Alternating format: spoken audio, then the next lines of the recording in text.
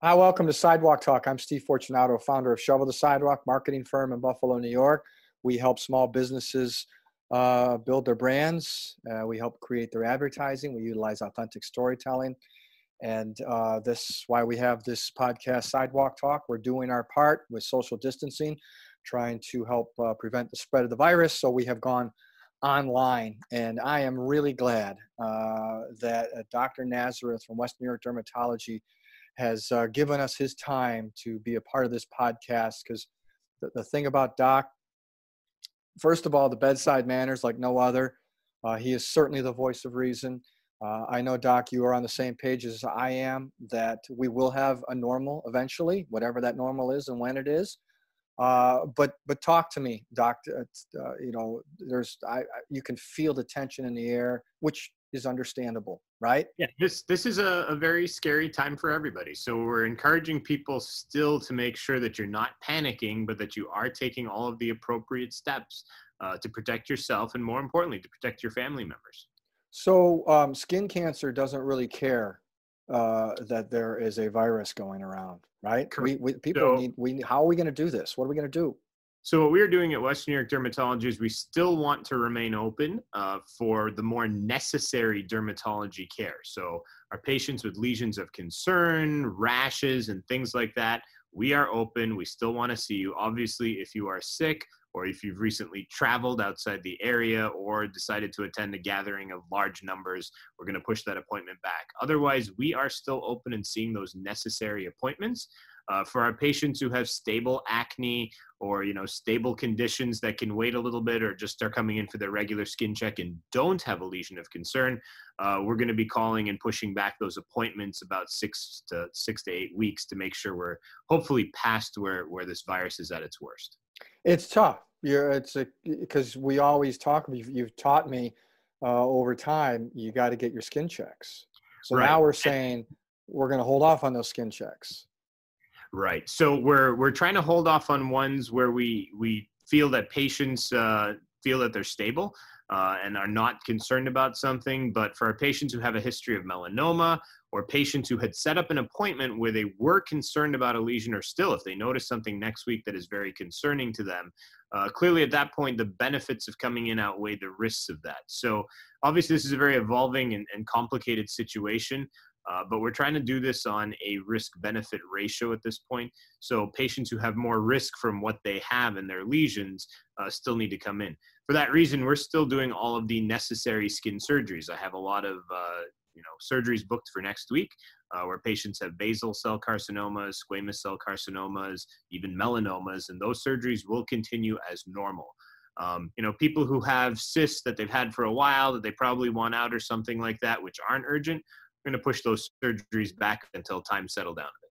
What about the Mohs surgeries? Mohs surgeries will all continue as scheduled because Mohs surgery is needed for skin cancer. All of those surgeries are continuing normally. However, we are trying to practice and make things safer.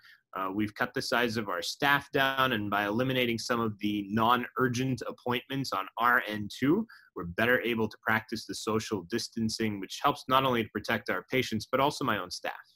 What other things are you guys doing? Okay, so someone notices, they're like, well, that's not good. I see a growth. I really, but they're nervous, right? The social distancing is obviously important.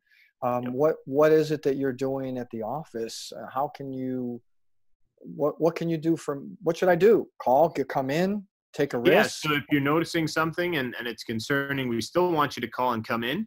We've moved the chairs around in the waiting room to make sure that they're farther apart, to make sure that patients, first of all, aren't in the waiting room as long. We're trying to be very efficient with this. We're trying to keep the spacing good. We are asking all patients when they come in the door if they have traveled or if they have any symptoms. Those patients are being turned away and rescheduled. So I want patients who do need to come in, who still are healthy and don't have any other symptoms or haven't traveled, we want them to come in if they have a concerning spot or even call for that appointment. Our call centers are still open. They will be taken care of. And when you're here, I want patients to feel confident too. We are wiping down all of the door handles between every visit. The rooms are cleaned and disinfected. Employees are hand sanitizing all the time. And if a patient comes here and actually feels that, you know, they have any concerns, we're always happy to address those regarding our measures that we're taking to make sure that our office remains safe. So, I mean, obviously, you're a very intelligent doctor. You know, uh, you're not an infectious disease expert, right? We're not going to go in that area. Um, are are are we? What's your number one advice for members in our community? I mean, there's the stress levels are high. I What think I've can how got can you help? I think there's two key things, and you're right. I'm not an infectious disease specialist or an epidemiologist, and that really leads to two good bits of advice. Number one, please listen to what your authorities are telling you. So there are a lot of those infectious disease doctors and epidemiologists and health officials out there who do have our best interests in mind. It is important that everyone takes that information seriously and gets their information from good sources. There's a lot of misinformation that I personally have even seen out on Facebook that people are posting. That needs to be ignored. And honestly, you know, sometimes those things are funny and people laugh that off. That's dangerous at this time. People need to be getting good information. This is their health. This is the health of their family members. There's this misnomer out there among some young people that they don't really care because it doesn't affect them. I'm sure a lot of people saw those videos that were posted yesterday of the spring breakers in Florida. That really needs to stop. Those people should not be encouraged. They are posing a threat to all of us, not just because, you know, maybe fine, they're young people and are not going to get that sick from this, but I guarantee you, each one of those people has a mother they care about, has a grandmother they care about, has someone that they know who's on immunosuppressant drugs. And it's really important that we take care of all those people. So number one, pay attention to what the authorities are saying. And number two, do your part. If you don't need to go out and you can stay at home and not interact with other people at a close range, please do so. Please follow those recommendations for social distancing.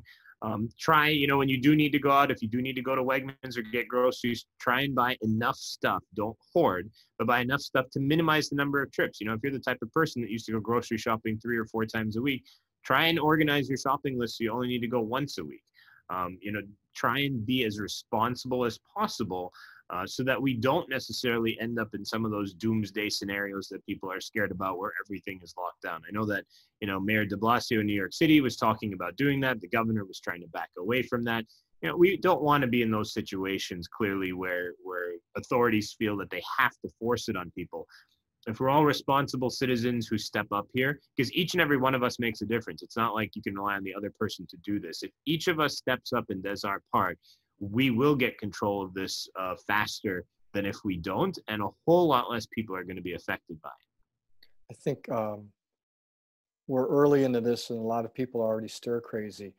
Have one of the piece of advice I've been giving people, besides having confidence in our ability to get back to norm, which I'm 100% sure is eventually going to happen, is to keep a schedule. A lot of people are like, you know, if you usually get up in the morning and work out, get up in the morning and work out, take your shower, put on your clothes. You know, people walk around you know, I think that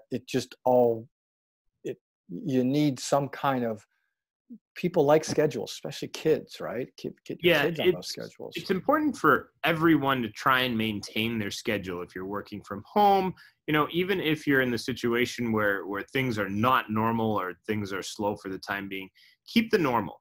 Get up at your same time, go about your routine. For kids, it's vital, particularly kids who can't understand this. I think it's important to be honest with kids, but we don't want to scare our children. My kids get up at the same time every day still. They have work that comes through on their portal from school now, so we're encouraging them to, you know, my kids are doing their work as I speak, actually, at home. So we want them to maintain that sense of normal.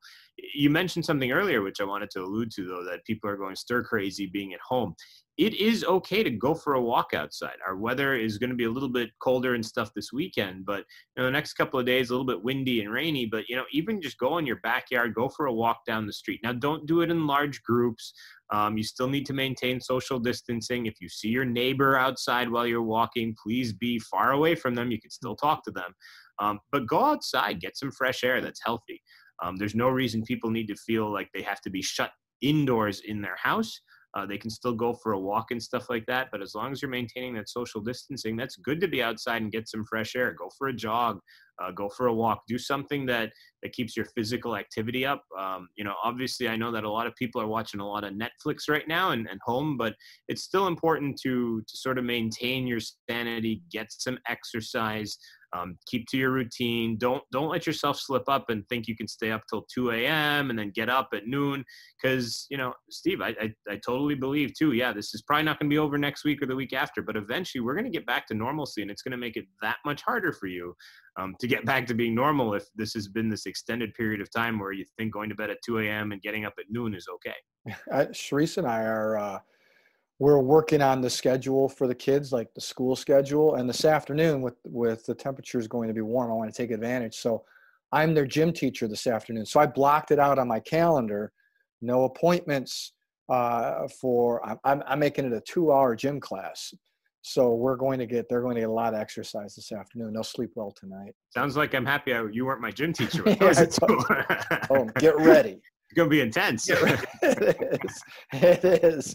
One other thing, you mentioned immune suppressant medications, which I know some of your patients are on. Yes. When you suppress your immune system and there's this virus going on, should they be worried about that? Should they be taking those kind of drugs? So this is actually a pretty big change from some of the things that we used to think. All of our patients are on biologic medications or immunosuppressant medications like Cellcept and methotrexate. Before, we used to tell them, even if you came down with a cold or a mild flu, you should keep taking those medications. Now, obviously, this was different between some dermatologists and rheumatology and gastroenterology, and really dependent on the patient and the drug. But in general, we told our patients to stay on those medications. Now, the Academy of Dermatology and also the infectious disease specialists and epidemiologists that are out there are recommending, and this is a change this week, that patients stop those medications if they have symptoms or think they have been exposed to somebody at the moment. Obviously, once they recover, they can go back on them. And it's not something we just want everybody stopping today. If you're healthy and you're staying home and you're doing your social distancing and you're not at risk, you should continue on those medications. However, if your wife or spouse who lives in the same house has all of a sudden contracted this and you're stuck in the house with them, you should try and isolate yourself, but you should also stop that medication. And likewise, if you suspect that you have this, right now, obviously, we know testing is hard to come by, but if you suspect you have this, or clearly if you've been diagnosed with coronavirus, you should come off of those immunosuppressant medications until you are well. And if there's questions, call us. I mean, we're here for that still. That's why my office is still open for those needed derm questions and needed derm appointments. Our call center is still open. We've had some calls from patients wondering if they're going to get their biopsy results. All of that stuff is still continuing normally. There's no delay in that either. The labs are still open. We're still functional. We are still doing biopsies. I did biopsies yesterday in the office. Those people will be called in about 7 to 10 days as soon as we have their biopsy report back. So none of that stuff is actually being delayed. And likewise, if those biopsies come back that they have skin cancer or something that needs attention, they will be scheduled for those appointments. Yeah, risk reward, right? Correct. It is all about balancing risks and benefits. I think that's one thing, clearly, as we said, I'm not the epidemiologist or the infectious disease specialist, but every physician and healthcare provider in this country is always trained to look at risk versus benefit. And that goes for appointments, but also when we prescribe medications. If the risk doesn't outweigh, if the benefit doesn't outweigh the risk, clearly we're not going to move forward with that. And this applies in this situation too. If there's less benefit to taking the risk of bringing a patient in, we're going to tell them, hold off on that appointment, stay home, stay safe. But clearly, if you have a lesion or something of concern or a rash of concern, the benefit of coming in outweighs that risk. And clearly, we're doing everything we can to mitigate that risk as well by really keeping our office as disinfected as possible, maintaining that social distancing, and also turning away patients who've recently traveled or could be sick. All right, Doc, we'll wrap this up. I appreciate the time. I want you got to give me some kind of good news. You're the good news guy. Give us something. So there is definitely good news to this. I don't want people to be scared about doom and gloom. Americans are, I mean, obviously there's those people who didn't step up yesterday and are doing foolish things. Buffalonians, we're a city of good neighbors. And globally, you know, the United States is always a leader when it comes to a lot of things. We step up as Americans. This is no different. One of the headlines I read this morning is, you know, some of the auto companies are cutting back and stopping production, and they may actually start making ventilators. So we have survived the 1918 pandemic. We've survived world wars. We've gotten through worse things. I know we have divisive politics in our country, but just as a sign of that, you know, even our president and our governor, who are on opposite sides of most equations most of the time, are working together on this issue. So I think that this is a time that we all come together. In Buffalo, I think we're ahead of that curve. We've always been the city of good neighbors. We've been through snowstorms where we've stepped up before. This is no different. It's a different enemy. It's an invisible enemy, but we can step up and we can manage this, and we will get through this. And there's going to be another side. It's not as predictable. We don't know if we're through this in 2 months or 6 weeks or 3 months, but that other side will come, and we're going to be there, and everybody's going to be okay, and we're going to get through this together. And Buffalo is a city of good neighbors, and we're going to prove that over the coming few weeks. We're going to be tested a little bit here, but we're going to get through this. Dr. Michael Nazareth, Western New York Dermatology. Thanks for being the voice of reason. Appreciate you. All right, that's it for this edition of Sidewalk Talk. You can download all of our Sidewalk Talk podcasts on your podcast platform of choice. You can also go to our website, shovelthesidewalk.com, and check out any of our podcasts. If you have a story that you want to tell, or you have information, or you have some kind of inspirational story, anything that's going to help people during this time, please feel free to fill out a form on our website, and we will have you or whoever you think should be on the podcast on the podcast. We appreciate that. Thanks again, Dr. Michael Nazareth, Western New York Dermatology. Thank you very much. Thanks for everyone listening, watching, participating. We will get through this. That's it for Sidewalk Talk. I'm Steve Fortunato, and this has been Sidewalk Talk.